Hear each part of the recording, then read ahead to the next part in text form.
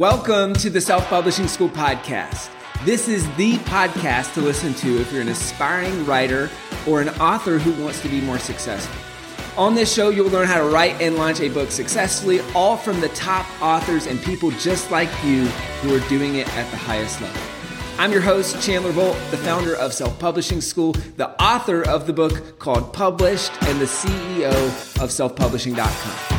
For free training on how to publish a book that sells 10,000 copies, go to selfpublishing.com/free training.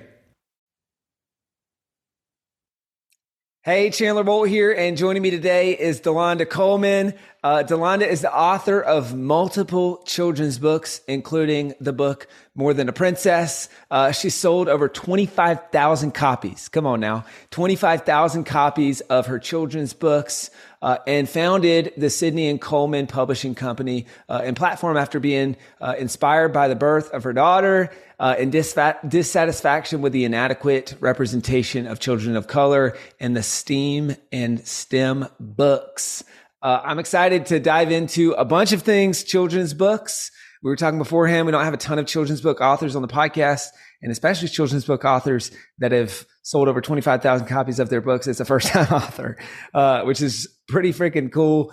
We've gotten the pleasure of working with Delanda since 2020 as part of our Sell More Books programs on her book. And so we'll kind of break down some of that as a case study. So much to unpack. This should be a fun one. Delanda, welcome. Great to have you here. Thank you for having me, Chandler. I'm super excited to talk about this. So I guess first things first, for people who don't know, which includes me, what are ST? Is it STEAM? STEAM and STEM books. What is that? So it's an acronym that stands for Science, Technology, Engineering, Art, and Math. And it's a paradigm that's going on in the children's book and education industry of just making sure that those core fundamentals are taught at the early ages of education. Got it. Okay, that makes sense. Because your background, if I'm not mistaken, is product marketing, product management, Amazon, bunch of big companies. Yeah, I worked at big brands like Microsoft, Amazon, Vimeo, all in the technology space. And that was sort of I've been in technology my entire career, and that has been the inspiration for me. As you mentioned, when my daughter was born, I was reading a lot of books to her. Like, I'm the type of mom that, you go to the grocery store, I see a book, I'm going to pick it up, and I'm going to come home with groceries and a book.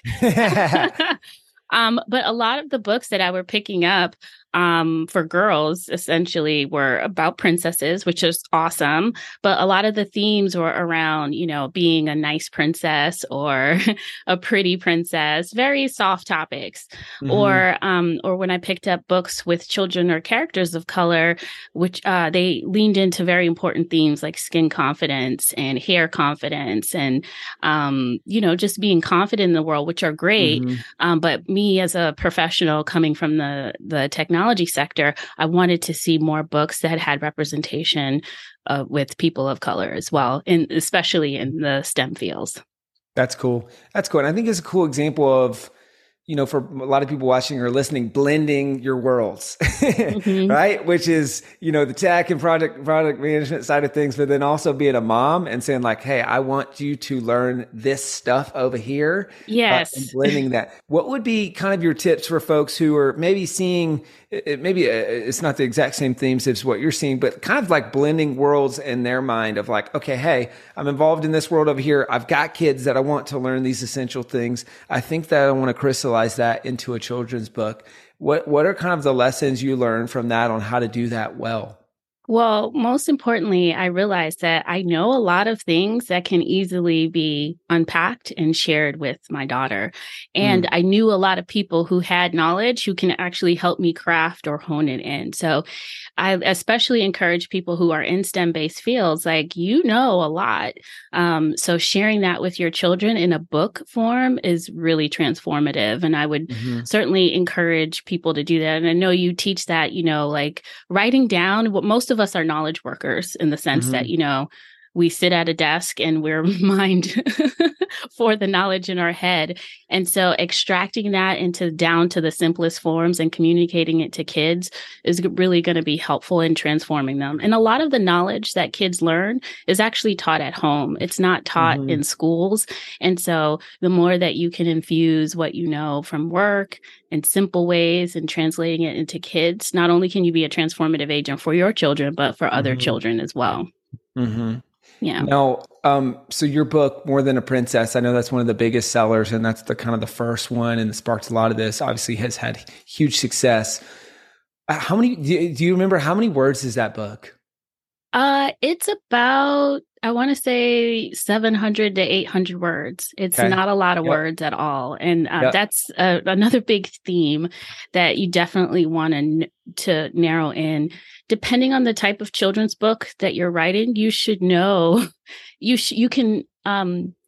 don't have to make it as daunting as you think it is. So if you're doing a picture book, being around 700 words, if you're doing a board book, it's around 10, 15 words. It's really small. You don't have to, you can lean more into the imagery than the words. And so imagery and words matter. Now, as the kids get older and they get more independent in reading, that's when you start increasing the length depending on the type of book that you're offering. And so a lot of authors I notice make, that mistake. And when they start writing too much for 5-year-olds that can't read. That's good. Let's unpack that a little bit, because for people who aren't familiar, so the different types of children's books, obviously based on age, your kind of ideal reader and stuff. So you talked about board books being more of 10 to, 10, 15 words, 20 words, mostly pictures. You talked about picture books. That's kind of like, I think that's at least what I think of when I think of children's books. And that's kind of the more classic thing that we teach, whereas about in the 750 word range. And so I think you said yours was 800 words. Then going up from there, what are the other types of children's books, and about how long are they, depending, kind of matching to the age of the kid and that sort of thing? Yeah, well, then the next level, you'll probably get to early reader books. So these are kids who are starting to learn sight words, and they know the basics of reading a full sentence. Those start to creep up into like the 2,500 words. They still rely on pictures, but maybe you don't have to go full color, sketches and things like that. Right. And then the next is chapter books. So these are, 10 to 13 chapters, probably 10,000 words. And then you start to get into young adult, which is more borderline novels. You could start extending yourself. And so, but just know, like, when you're starting with picture books, it's 16 spreads. So, or 2 pages open left and right. And on those pages, it's very few words, 2 sentences each page at most. And so it kind of gives you, if you want to start writing picture books, that kind of gives you a nice framework just to have 16 scenes with with 4 sentences on each of them, and just keeping it really tight like that. That's cool. Yeah. And we've got some templates for folks in our children's book school, and also on our website if you want to see that, kind of those 16 spreads, like you're saying, and 16 scenes and leading up to 750 words. So we got the kind of the lay of the land for children's books. All right. So you got board book, 10 to 20 words, picture book, 750 words or so. You got early readers, let's call it 1,500 to 2,500 words. You've got chapter books, probably around 10,000 words. And then you've got young adult, which, as you said, kind of borderline novels. So those are the types. Let's go traditionally what people think about with picture books, and what your book is, about 750 words.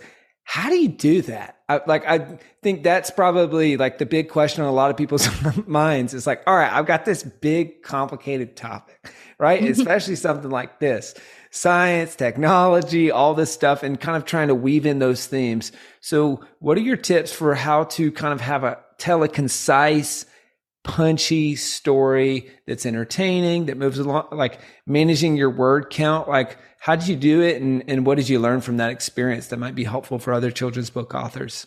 Yeah, well, I can tell you what I did in the beginning that was a mistake, and that I was too much in my head, right? Like I had this idea. I just wanted to tell different career perspectives. Like I said, I had this daughter and I wanted her to show her that she could be more than just a princess. And so in the beginning, what I did is that I just kept mulling and mulling over this idea over and over again. And it would become daunting because I'm not a what I would call a career author by trade. You know, I write, you know, business. Basically, I write emails all day. My confidence was not very high.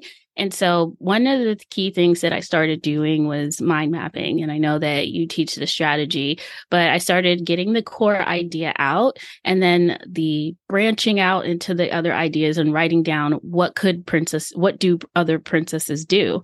Well, in my case, she was an astronaut. So I started writing down core things that astronauts do. She was a doctor.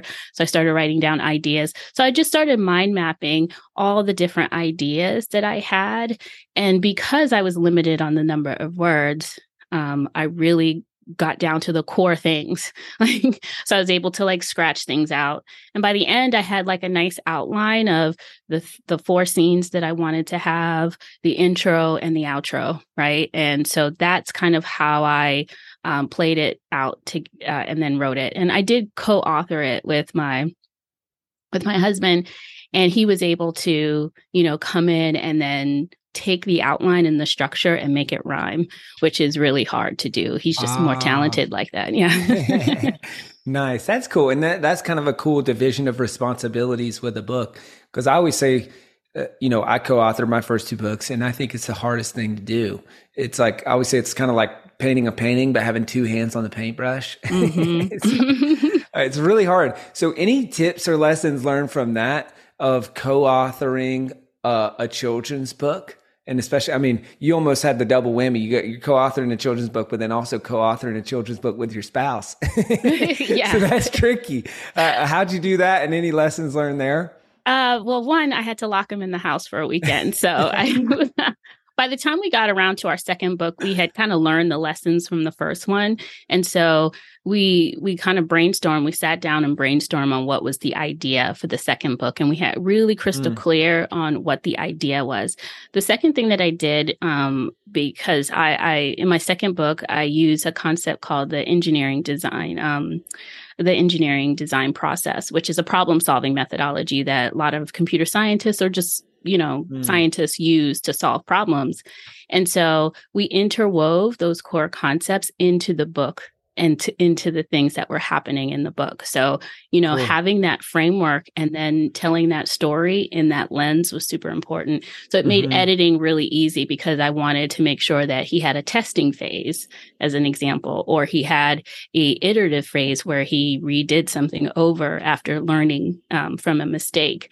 So it was very simple once the second time around for us to do that because we had a core idea. We knew what our limitations was in terms of how much we were writing, and then Hmm. it was very quick. So we actually wrote the second book in a day, literally. Oh my gosh. Yeah, Wow. it was very simple, That's just wild. writing it.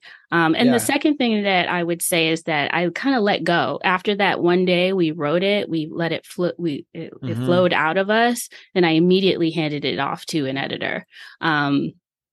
Which in the beginning, when we wrote our first book, part of the reason it took so long was because, I was constantly tweaking and editing and doing, kind of like in my head again Hmm. with all the edits. And I didn't do that the second time around. I see. Got it. So that's the lesson learned from book one to book two. And then the second book that you wrote in a day, which book was that? What's my superpower? So Okay, cool. very similar, but it teaches the engineering design process with a boy protagonist instead of a girl. Cool. I got a Nice. lot And of boy moms that came after me, asked me, when am I going to have a book for my son?" So that's cool. And I think you have a son as well, right? So is that part of what inspired that?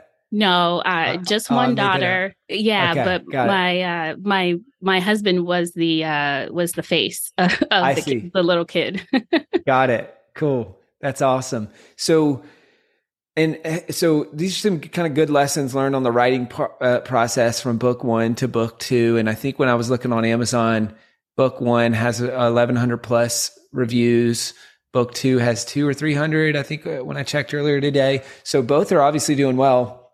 We'll come back to the review piece here in just a second. And actually, we'll come back to the launch piece here in just a second. Let's walk through quickly kind of the production process. So once you've got the book done and or the words of the book done, how did you go from, all right, words done to illustrations and like a publishable book, and any lessons learned there? Yeah. So what I would do is I then create what I call an illustration brief. And so I tell the potential illustrator kind of like what my vision is. So I tell them I give them a little backstory about the character that might not necessarily be in the manuscript. I give them the actual manuscript. I also say, here's the character's favorite colors. Here's some of the character's personality traits. And I also say, here are my favorite colors. Here are some character inspiration. So I go on Amazon, grab copies of book covers, and I synthesize all of that. And I say, this is the format of the book. It's an 8x10 book. It has 32 pages. And then I also just everything that I want. I want an ebook. I want a hardback. I want a paperback. Here are the templates that you can download to make sure that it's sized correctly. And here are the formats that I want it back in. Yeah. And so I typically, when hiring an illustrator, now that I have established relationships with some illustrators, I don't have to keep doing this. But in the beginning, when you're looking for one, I actually test at least 3. So I asked for a character design, and based on what I just described in my illustration brief, and I pay them all. So I will ask, 3 illustrators that I find, can you design a character? And here's what the character looks like. Here's what he or she does, etc. And then I see what comes back. And I'm usually testing for a couple of things. I'm testing, can they draw to my vision? Can they adhere to a deadline? Can they take feedback and revisions? And so that's really important, because you're going to be working with them for a few weeks or a few months. And I have worked with illustrators who are not very timely or who don't write to your vision. And so understanding that process and making sure that you find somebody that meets that is super important.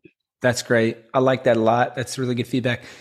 So let's shift gears, because I'm sure this is the part that a lot of people are curious about, to the launch, to selling books, to all that stuff. So how did you launch the book well, and the first book, and what sold the most copies of that book? Well, when I launched the first book, More Than a Princess, all I did was I went through the entire process of producing the book, and then went through the entire process of getting it onto Amazon. And then I hit send, and that was that. And then I went to bed, and kind of like nothing really happened.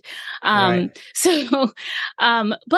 miraculously, I got my sales report from Ingram, because I uploaded both to Ingram and Amazon, and I had sold 125 copies, and I hadn't done anything. And so You're kidding. Yeah. And I was just like, wow, what just happened? I've done nothing, and I sold 125. So imagine if I did something. So, I did enroll in the Sell More Books course that you offered, and got a coach. And what I did next was I just activated my community and my friends and family.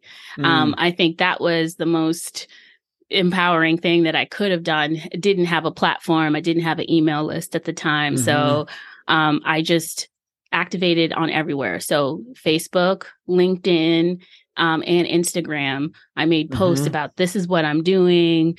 I really would like your help in being a launch as successful. And this was of March of 2020. So you can see where this was going. Luckily, we snuck in my book launch the week before everything shut down. You're kidding. But yeah, it was crazy. But we had hand sanitizers at the event. Luckily, we had the event, but literally the next week, the whole world shut down. But the important thing about that was that, I started just gathering my friends and family's email address to say, hey, join my launch team. I'm going to need your help in getting reviews for this book. And that was like the key thing that I did when I started relaunching on Amazon. And so I think that actually got me to number one. And that also got me my first set of reviews, which were really critical, I think, for the longer term success. I see. Got it. So put the book out, didn't really do much at first. It miraculously starts selling copies. And you say, hey, let's really go for this. Join the Sell More Books program. Started working with one of our coaches. Sounds like the launch team was a really helpful concept. And to kind of relaunch, if you will, the book, then obviously having the book launch party right before COVID, all that stuff. What else would you say worked well? Like, were there 2 or 3 biggest takeaways from the Sell More Books program or your coaching? I think Scott was your coach, if I'm not mistaken. Yeah. Like, was there a couple things from that really moved the needle the most in terms of book sales? Yeah, just making sure that I had my listing optimized and set up correctly, and then doing that launch team. And I utilize those resources to this day. I mean, by the time I got to my second book, I was much more sophisticated. Like I had an opt-in page. I was collecting email address and phone numbers. So I was texting folks, and I had a much more smoother process. And I was, I had built up a list by then. So I got to 25 very quickly in the first week. But I definitely launching reviews, and you might actually do that at a loss in the beginning. I would say that, at the beginning of your book launch, it's really not about making money. It's really about setting it up for longer term success. The second thing that I did was I definitely did a lot more speaking engagements and talking about the book, hopping on others' podcasts, collaborating with other authors, and doing like really fun events. Cool. And I think the third and most significant is investing in ads and having a sustained ad budget. I definitely would say in this market, online, it's very competitive. And so just making sure that you're getting your book in front of folks is going to be really important. Got it. And so on the ad side of things, what are you mostly running ads on Amazon? Are you going BookBub? Are you going somewhere else? And what's worked well? How are you doing that? Amazon ads. Yep. Yeah. I think, for me, that has worked really well, and especially in the children's book category. I've tried other sites. They just haven't had as much success for me, but Amazon has been really successful. And I think a part of that is, again, making sure you have your back-end keywords set up correctly, titles, subtitles, really great cover, as well as, utilizing all the marketing tools that they have. So your description, A+ content, having your author page set up. I think those have been beneficial. That's cool. Yeah. And if people are confused by a bunch of that stuff, we go in detail on that on a bunch of other podcast interviews. This is also something that since you joined, we've started helping people with. So we now do A+ content for people, and book descriptions and keywords and categories optimization, all that stuff. So it sounds like speaking engagements and engaging the community. It sounds like Amazon ads really worked well. Have you done much many, like, as far as speaking gigs? I'm assuming most of that was virtual during COVID. Is that correct, or have you done many in-person speaking gigs? It's starting to come back in person now, but mostly a lot of it during COVID was obviously 100% remote, which was great. Some of them were paid. So some of them were paid with books, and some of them were free, but it was great advertising. A lot of people did things that I didn't even ask for, which I'm really grateful for. A lot of people read my book and post it on YouTube, which I love. So to me, it's like free advertising. Yeah. So being able to, look at that content or, be on people's platforms has been really great. A great opportunity for me. And then I've also started graduating and like coaching people on how to write their books, their children's books specifically. And I really enjoy helping folks bring their vision to life. Cool. And so when people were sharing your book on YouTube, like, was that prompted or just totally unprompted? Unprompted. So I occasionally Google myself to see what pops up, and quite often what popping up more frequently than lately is, folks reading my book. And I just think that's awesome. I love that. That's cool. Have you ever done any in-person speaking gigs at schools? Not in person yet. Oh, actually, I take that back. Yes, I have. I've done a couple of in-person ones, especially at my daughter's school. So like if Cool. you are Yeah. a parent and an author, um, utilizing your children Yeah. is really helpful. So, one of the secret things that I learned now is just how to do market research. And my daughter was the one who taught me this really important lesson. So in the beginning, when we were writing the first book, I would print out copies and, I would have copies that would have markup all over the house. And she stole a copy and took it to school and showed her classmates and her teachers, and they read the book to the student. And so when I picked her up, the teacher was like, "Hey, we read your book." And I was like, "What?" It was like, "It's really good. We love it. When are we going to get the real one?" And so the second time around, I preemptively gave them copies of the book. Like, what do you think of this? What are some good Oh, cool. elements? So Yeah. I think, just utilizing the resources around you, Yep. you'll be very successful.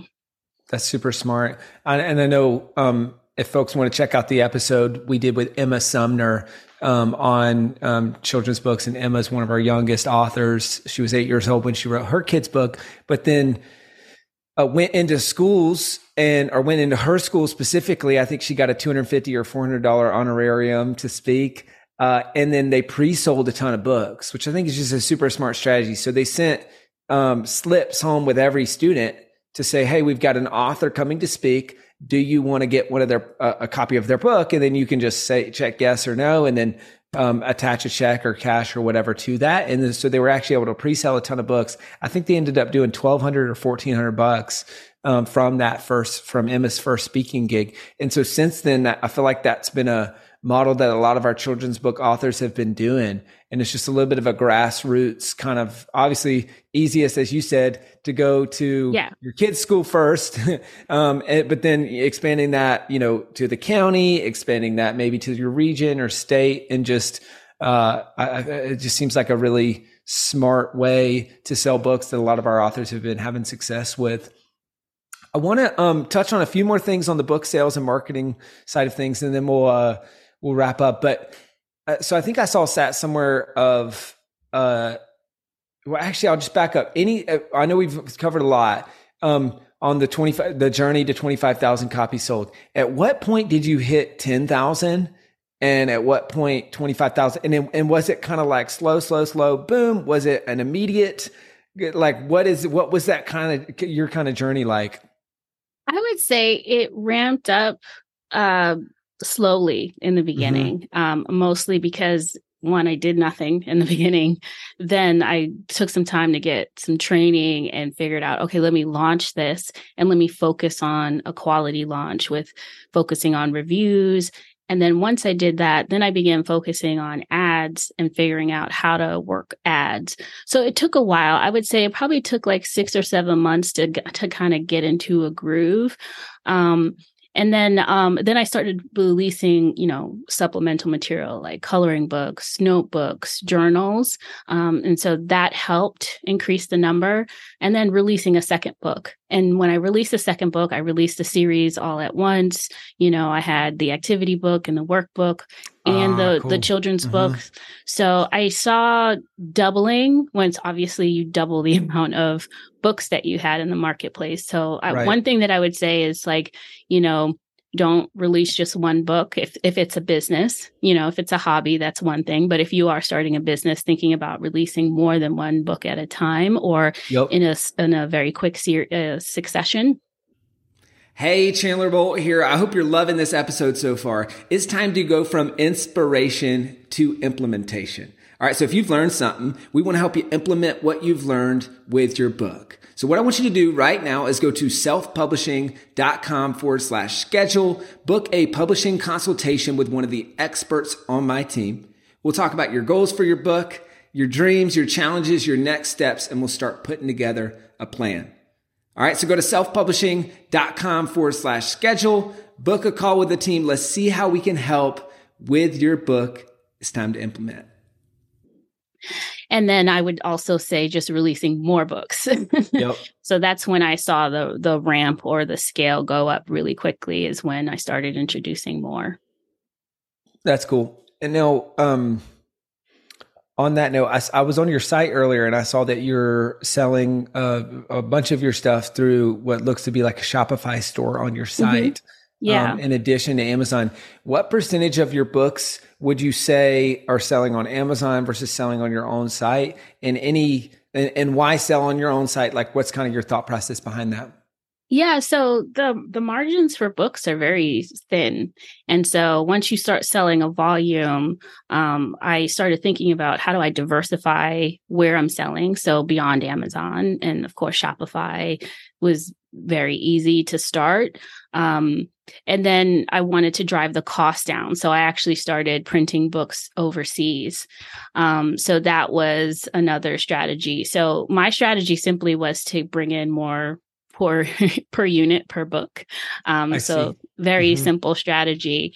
But that does require an investment in marketing outside of Amazon. And so started doing Facebook ads. I also started doing more bulk sales. So that's been really helpful, selling into schools or organizations that want to buy in bulk.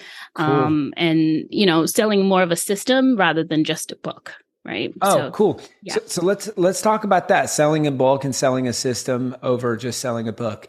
How are you getting bulk orders? What's kind of the average size of the bulk order? And then what do you mean by selling a system versus just selling a book? Yeah. So two ways. One, I make sure that my contact information is in the book. So a lot of people start their book search on Amazon. So they might have bought something for their own kid, or someone in their family liked it and then want to take it to their organization. So making sure that you have your website information and social media handles in the book so that you're discoverable is super important. The second thing, so a lot of people reach out to me that way. They discover me on Amazon and want to buy in bulk.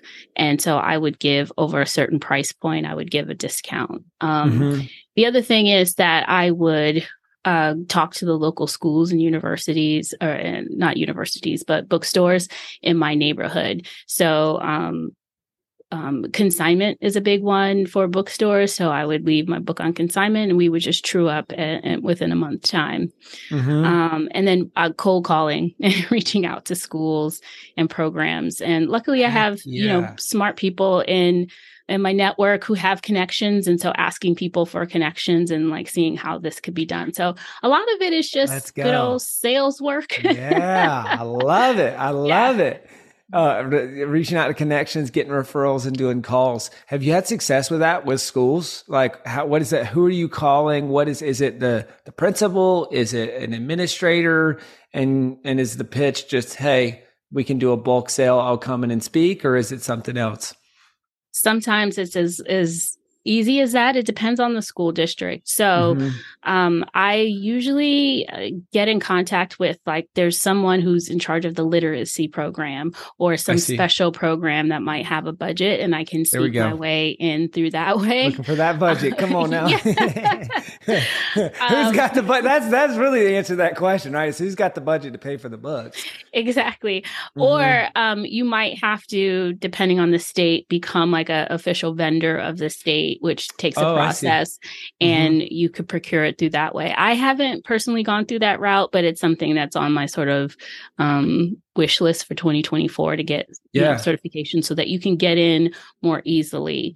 The other things that I've done is summer school programs have actually used my book as part of their STEM curriculum. So they use the book, they'll get inspirations, they'll have a week dedicated, and they'll use my book and the activity book that comes along with it as a program. So that was something unexpected that I didn't see. And they just bought the book in bulk and gave it out to the kids. And then I was able to come and do a reading, which was really cool. Cool. That's awesome. That's cool. So, I saw a stat, I think somewhere on your site, you've done 6 figures from children's books. And I think a lot of people would hear that and like, what in the world? Like, is that even possible? So how'd you do it? And is that mostly off of book sales? Is that mostly on the bulk book side of things? Like, what does that look like to actually do that? To be honest, it's mostly off of Amazon sales. Cool. And it's just, being consistent. So a lot of people want to get the bestseller, mark, which is a great mark, but I think it's just marketing. What's really important is that you consistently stay in the top 1 or top 10 of a book category that you're in. And so for me, that's how I got there. I didn't do it overnight. It's been since we launched the book in January 2020. So it's been, nearly 4 years of just consistently investing in an advertising budget and then tweaking your ads and just being consistent and releasing more books. It's great. Yeah. It's great.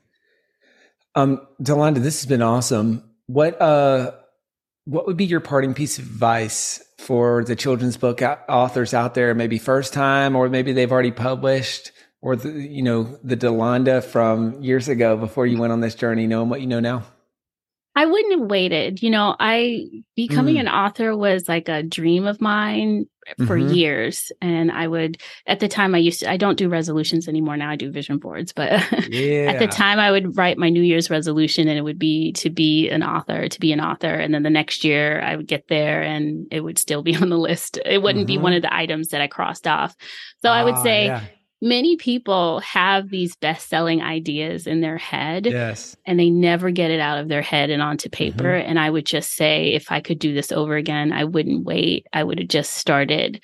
And honestly, I feel like the books that I wrote after my first book has been the best, have been better because they've just gotten better and better. But the first book was the one that really took off. And I would just imagine if I had just never done that, if I had never done that, I wouldn't be where I am today. So I would just say my biggest piece of advice is just to write, get it out of your head. Don't do it alone. Get support with an editor or your school, but definitely just get started. That's good. That's really good. Well, awesome. Delanda, this has been so great. Where can people go to find out more about you, to buy your books, all that good stuff? Well, you can certainly find them on Amazon, Target, or Walmart.com. Or you can visit my website at sydneyandcoleman.com. And there you can see all our books and all the things that we do and our mission. And you could definitely contact me there as well, too. Awesome. Well, guys, if you want to chat with our team about working with us as part of our children's book school, or our similar books program is the one that Delanda went through, go to selfpublishing.com/apply. The team would love to speak with you, talk to you about your book, your goals for your book, next steps, all that good stuff, and see how we can help. So selfpublishing.com/apply. Go there, book a call with the team, and go grab a copy of Delanda's book, More Than a Princess. We've got What's Your Superpower? We've got a bunch of other great books. Obviously, she said available on Amazon or on our website. Delanda, so cool being a part of your journey. The best is yet to come. Thank you. I appreciate you. Thank you so much for watching or listening to this episode of the Self-Publishing School podcast. I know there's so many places that you can be spending your time. There's other podcasts that you could be listening to, YouTube channels that you could be watching. So thank you so much. It means the world. Now, I want you to do 3 things right now if you found this episode helpful. All right, number 1, I don't know if you know this, but we've got a YouTube channel. It's a companion channel to this podcast. All the video versions of the episode are on the YouTube channel. So number 1, subscribe to the YouTube channel. Number 2, if you're listening to this podcast wherever, whether this is Spotify, Apple Podcasts, number 2, I want you to subscribe to this podcast right now so you don't miss a future episode.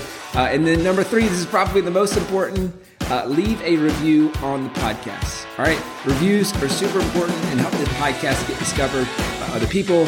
So number 3, leave a review on the podcast. Thank you so much. I'll see you in the next episode. If you're on the fence about scheduling a publishing consultation call with my team, maybe you're not quite ready for that, I've got some free training that I think will be really helpful for you. All right, all you have to do is go to register to sign up. Go to selfpublishing.com selfpublishing.com/free training. When you do, you're also going to get a free digital copy of my new book published. And on that training, you're going to learn the next steps, so how to implement with your book. So how to write, how to publish, how to launch successfully. So go to register right now at selfpublishing.com/free training. I'll see you there.